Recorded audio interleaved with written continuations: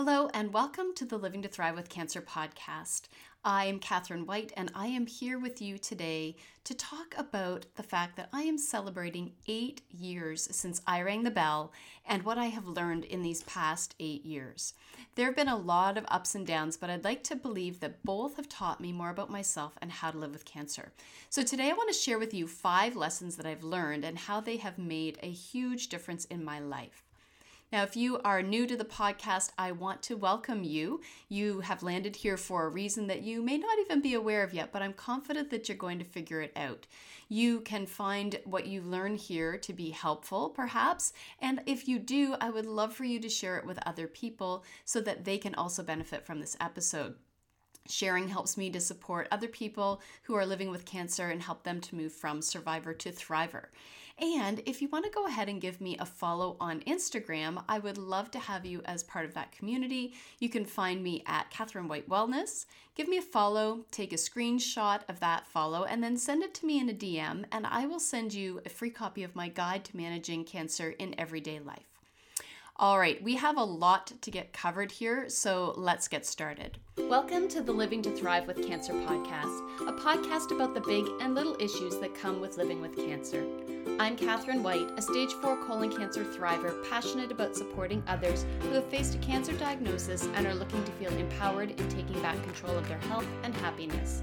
My own health scare helped me to learn more about myself and how to live with cancer, and it led me to become a cancer support coach so I can help others through the ins and outs, the ups and downs, and all the crazy things that come with life with cancer. So let's get started. As I'm recording this episode, I am celebrating my 8th cancerversary of finishing chemotherapy. That was such a big day for me and my family. We spent all of 2015 as a family navigating my stage 4 colon cancer diagnosis. So to ring the bell and walk out of that chemo suite and away from chemotherapy was a huge win for us. The year was a tough one. The first diagnosis was shocking and difficult to navigate, and then we had to work through the whole plan to save my life, but we did it together as a family. So just to give you a little bit of a recap of me and my cancer story, in February of 2015, I had my first surgery, a right hemicolectomy that the surgeon removed the primary tumor and the ascending part of my colon. So having never spent time in a hospital other than to have my sons, it was a very overwhelming experience. And not just for me, but also for my husband, who was thrust into the role of caregiver for me and for our teenage sons, and somewhere in all of that for himself too. So then in April, I started my first 5 rounds of chemotherapy, and they gave me a little bit of time off after that to heal. And in July, I had the right lobe of my liver resected to remove the cancer that was in my liver. And then in September, I started the final 7 rounds of chemotherapy, which led to ringing the bell on December 22nd, 2015, which is why today is my cancerversary. I choose to celebrate this day as a day of reflection. So that's what I'm doing with you here today, is doing a little bit of reflecting. In the last 8 years, I have learned a lot about myself, good and bad, and that's helped me to grow into who I am today. So cancer is a funny thing. For me, and maybe for you too, it's been a bit of a mixed blessing. For all of the challenges and uncertainty, it has given me so much clarity. I know who I am and who I want to be now. I'm a better human towards myself and towards others, and I see life so differently, and I feel my body differently. There's this weird shift that happens when you become in tune with yourself, when you actually can start to hear and feel what's happening in yourself. And I think that you can't help but change, because you're never going to be the same person. But that doesn't have to be a problem. So in all of this, in rediscovering myself and learning how to live with cancer, I've found that there are 5 things that I've learned along the way. And I hope you're going to find them valuable, and perhaps they might become, if they aren't already, a part of your life too. So the first thing is practicing gratitude every single day. There have been a lot of moments over the years that I have felt anger and frustration. And it's okay to feel those emotions. In fact, it's good to feel them. We need to feel our emotions. That is where the healing begins, through expression of the difficult emotions, not holding on to them. Because holding on integrates those emotions into your body. And remember, as I've said before, your body hears everything you tell it. Even when it's hard, I choose to practice gratitude.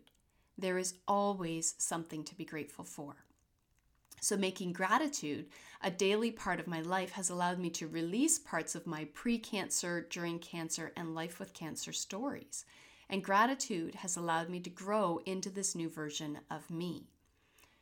When you practice gratitude, you feel more positive emotions, which can help you to move through and out of a place of stuck or overwhelmed and fear. You feel the good experiences on a deeper level because you're more in tune, and they are brighter and more joyful and lighter, and you appreciate them more. And this has an overall impact on your health, like completely impacts your health. In fact, it's been found that a gratitude practice can help to rewire your brain by boosting serotonin and dopamine, which are part of your happy hormones. So if you find yourself in a space of feeling down, acknowledge that, and then find something. It doesn't matter if it's big or if it's small, but find something to be grateful for in that moment. The second thing that I've learned is to allow yourself to be vulnerable. As I mentioned in episode 3.4, there's a lot of vulnerability in both navigating cancer and in looking at yourself. So there's going to be big questions that come up that aren't just related to the medical stuff. And this can be a time of some pretty serious reflection and questioning about yourself. I want you to be cautious here that you aren't judgmental of yourself, but just that you're curious about the thoughts that you're having and the feelings that you're having and moving through that. So when I work with clients in my coaching business, I use the analogy of putting things in boxes. To avoid discomfort, to pretend like this isn't happening, may feel good in the moment. And you may not be ready to talk about some things or seek answers to the big questions, and that's fair. Because healing's a process, it takes time. But I just want to caution you and offer this, that if you pack all your stuff into boxes and put them on a shelf hoping that they'll just go away, two things can happen. One, you avoid in the short term, which can prevent you from looking for what may actually help you to move forward. And so instead of moving forward, you actually end up staying stuck. And two, those boxes will eventually fall off of the shelf, barf all their contents out onto the floor, and you're going to have to deal with them. Neither of these options are very helpful. And that's why we're talking a little bit about vulnerability, because it takes vulnerability to look cancer square in the face and decide to ask for help, to accept support, to accept the diagnosis, and to look for a different way to live in the now and into your future. And it takes vulnerability to believe that you can allow others to care for you and to be cared for. And this leads to the third thing that I've learned, which is caring for yourself is a 3-part process. And I've been asked a number of times to be the coach to people with cancer who are specifically looking to change how they eat.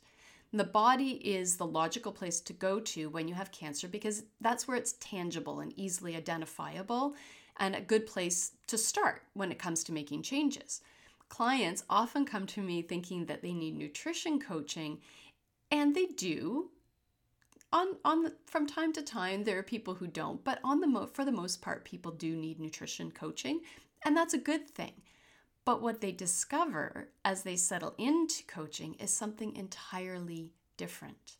They start to see that they can make lifestyle changes, but what they actually need in order to do that is to understand how their mind works, that their thoughts are either holding them back or driving them forward.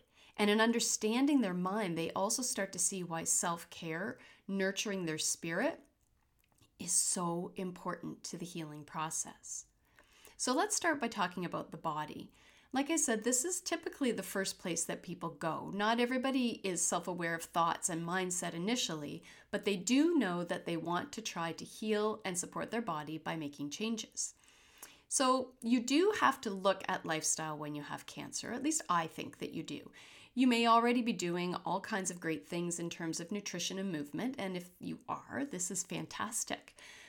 But I just want to share with you a little bit about my thoughts on the body and the healing process. Health building food, exercise that feels good for you. For me, that's yoga, but it may be different for you. And making changes to the things that you put in and on your body make a huge difference. Your body is your physical foundation. It needs to be cared for, nurtured, and you would do well to accept and love it in spite of cancer. And this leads really nicely into talking about the mind, because we do need to understand how our mind works, because there are so many thoughts and feelings that are coming up. I was asked once if I could go back to the beginning of my cancer story, would I do things the same?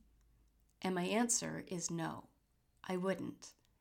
Now that I understand more about how the brain works and the power that it has, both good and bad, I would actually start with the mindset work. Your brain is programmed to protect you and lead you down the garden path away from calm. It's designed to put you into fight or flight so that you can get out of harm's way. When you have cancer, you don't want to do either of these. You don't want to get into fight or flight. And let me explain. Fighting is a natural response. In fact, it is what we've been conditioned to do when it comes to cancer. There's a lot of language and a lot of social media around this fight mentality. So just hear me out here for a second. What happens when your brain goes into fight mode is counterproductive to supporting you.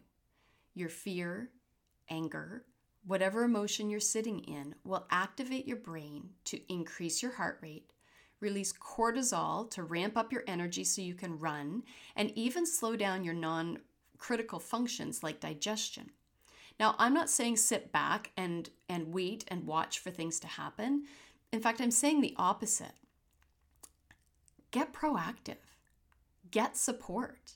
Start doing the work that it takes to be a survivor and a thriver. Just maybe be mindful of how you feel when you're stressed and when you feel like you have to fight. This is totally a mindset piece. Running away and trying to get to a safe place is also a natural response. All that cortisol is now sending energy to your muscles so that you can flee the scene. But you have nowhere to run that is going to make this stop. So instead, you're filled with a hormone that increases your stress instead of decreasing it. And it's important to know this because you can manage your thoughts, which helps you to manage your health and your life. I've adopted a different way of talking to myself and with other people about cancer.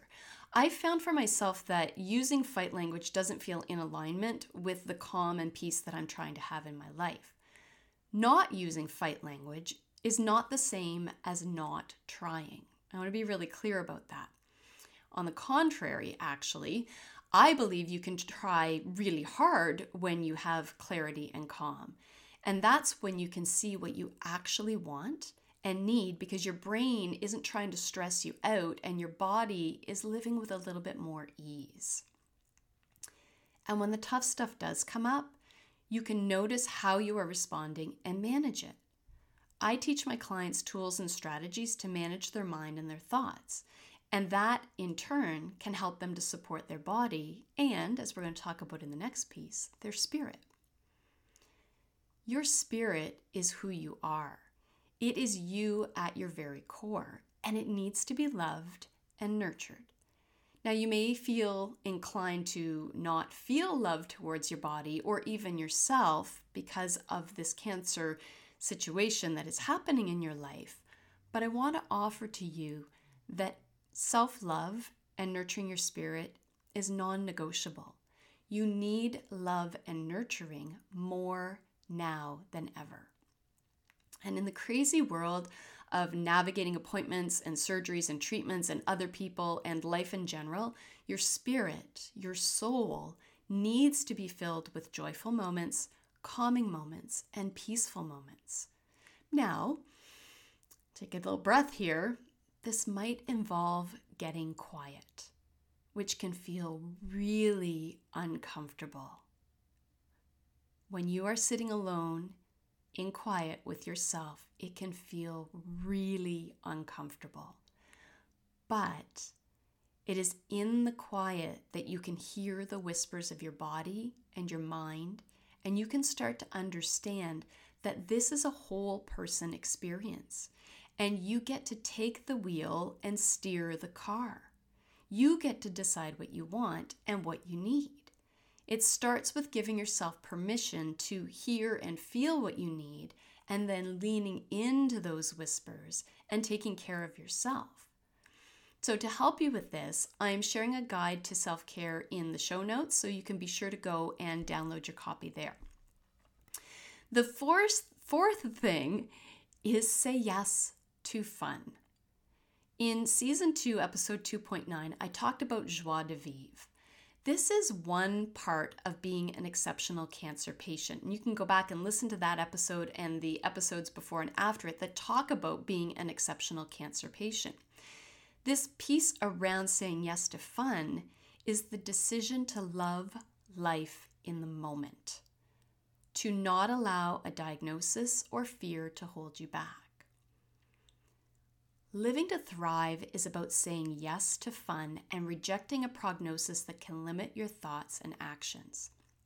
I didn't realize how much I had missed out on until I started to say yes. And because I wanted to make sure that I enjoyed my life in the now and my time with my family, saying yes became way easier. I stepped outside of my comfort zone a number of times, like when I decided to buy a motorcycle and learn how to ride it. So not the old me, but this new version of me that wanted to say yes to fun said, you know what? This is a good thing, and I'm going to give it a try. Living your life to the fullest is a life mantra. Do the things you want to do. See the people and the places you want to see. Say yes even when old you would have 100% said no. There are a lot of missed opportunities in life when you don't say yes to fun. Now is the best time to step outside your comfort zone, get creative, take a big breath, and just dive in. You might actually be pleasantly surprised at how good it feels. And the fifth thing is that you can do anything that you put your mind to. I have chosen to embrace cancer as part of my life, not as something that happened to me, but as something that happened in me, physically and mentally. These last 8 years since I finished treatment, and 9 counting the year I was diagnosed and going through treatment, have reminded me that I am stronger than I ever thought I was. That hard things are allowed to be hard, but that we can also work towards finding a way to manage and keep moving forward. A lot of the work is actually in how you choose to think, in how you talk to yourself, in how you move from indecision to decision. There's a lot of control available to you when you step into a thriving mentality, a mentality of deciding that you will, as opposed to maybe you will. You can't always control the outcome, but you can control how you choose to see yourself and how you choose to move forward. And this is good work. It's something that requires you to be aware of your thoughts, but it's good work. Your brain will feed you all the fear-filled and negative thoughts because it's trying to keep you safe. Lovingly thank those thoughts for giving you the opportunity to reject them, and instead embrace hope and possibility. One of my first moments when I became aware that my brain was trying to hold me back was after my first surgery.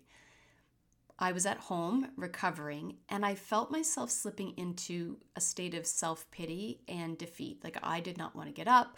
I did not want to keep moving forward. This was hard. I wanted no part of this. But a message from a friend moved me so much that I knew I had to shake this slippery slope off and just keep moving forward. That moment, because of that message, was when I decided. And even though I couldn't label it at the time, I had decided that I could do anything I set my mind to. And from there, I've gone on to do things I would never have done before, because I just decided that I can and I will live my life to the fullest. And that's my wish for you, that you can see that there are things you can do, that there are opportunities to learn and grow, to heal not just your body, but also your soul, and I dare say even your relationship with yourself. That is thriving. And if you're ready to become a Cancer Thriver, I would love for you to join my Living to Thrive program. You get access to 6 modules related to the body, mind, and spirit that's going to help you to develop strategies and transform your life with cancer. It includes recipes, meditations, yoga videos, self-care practices, and so much more. And you get access to twice a month live coaching. But most importantly, you get to start creating your life with cancer based on what you want for yourself. And as you do this, you will find yourself moving out of survival mode and into becoming a Cancer Thriver. And if you want help making that decision, because decision overwhelm is a real thing for Cancer Thrivers, I can help you with that too. We can just get on a call and talk about what your needs are to make sure that you get into the space that is the best fit for you. After all, this is your cancer story, and you get to decide what it's going to look like. And friends, if you enjoyed this or other episodes, I would really appreciate it if you would leave a review wherever you are listening to this episode. This helps me to reach more people like you who are looking for support and guidance and a different way to live with cancer. Hit subscribe, make sure you follow the podcast so you can gather the tools and strategies that you can bring into your thriving life. Thank you so much for being here today. I hope you have a beautiful rest of the day, and may you live your life to your fullest, follow your heart, and thrive in all